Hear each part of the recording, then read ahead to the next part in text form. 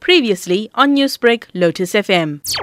The motion was put for the community of Phoenix. There has been many play lots, sports fields and vacant lands that has been maintained by the community to be taken away for infill housing that was unfair. What the people deserve and what they should be getting is community participation to know exactly what's happening in the area. If there is a cause of alarm where they feel that the housing should not come out there, especially on council-owned land, then the council should listen to the people that reside in the area and listen to the concerns and take the land back. But the only situation that we have is some of the lands in Phoenix are privately owned, which unfortunately there is a name on the title deed. This motion was basic for the infill housing that's on council land that we are fighting for at the present moment. For this motion, does it just include your ward or is it for Phoenix entirely? Well, it is for Phoenix.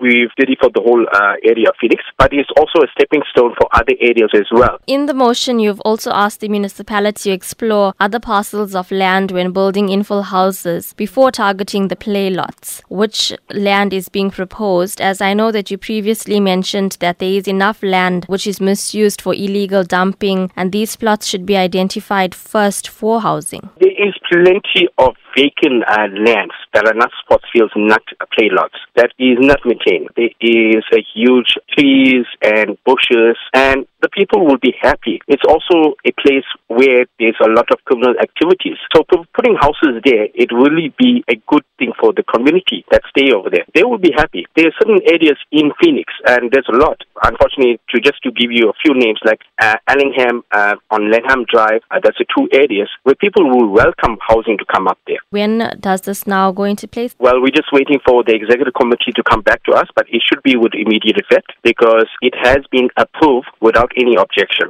Newsbreak, Lotus FM, powered by SABC News.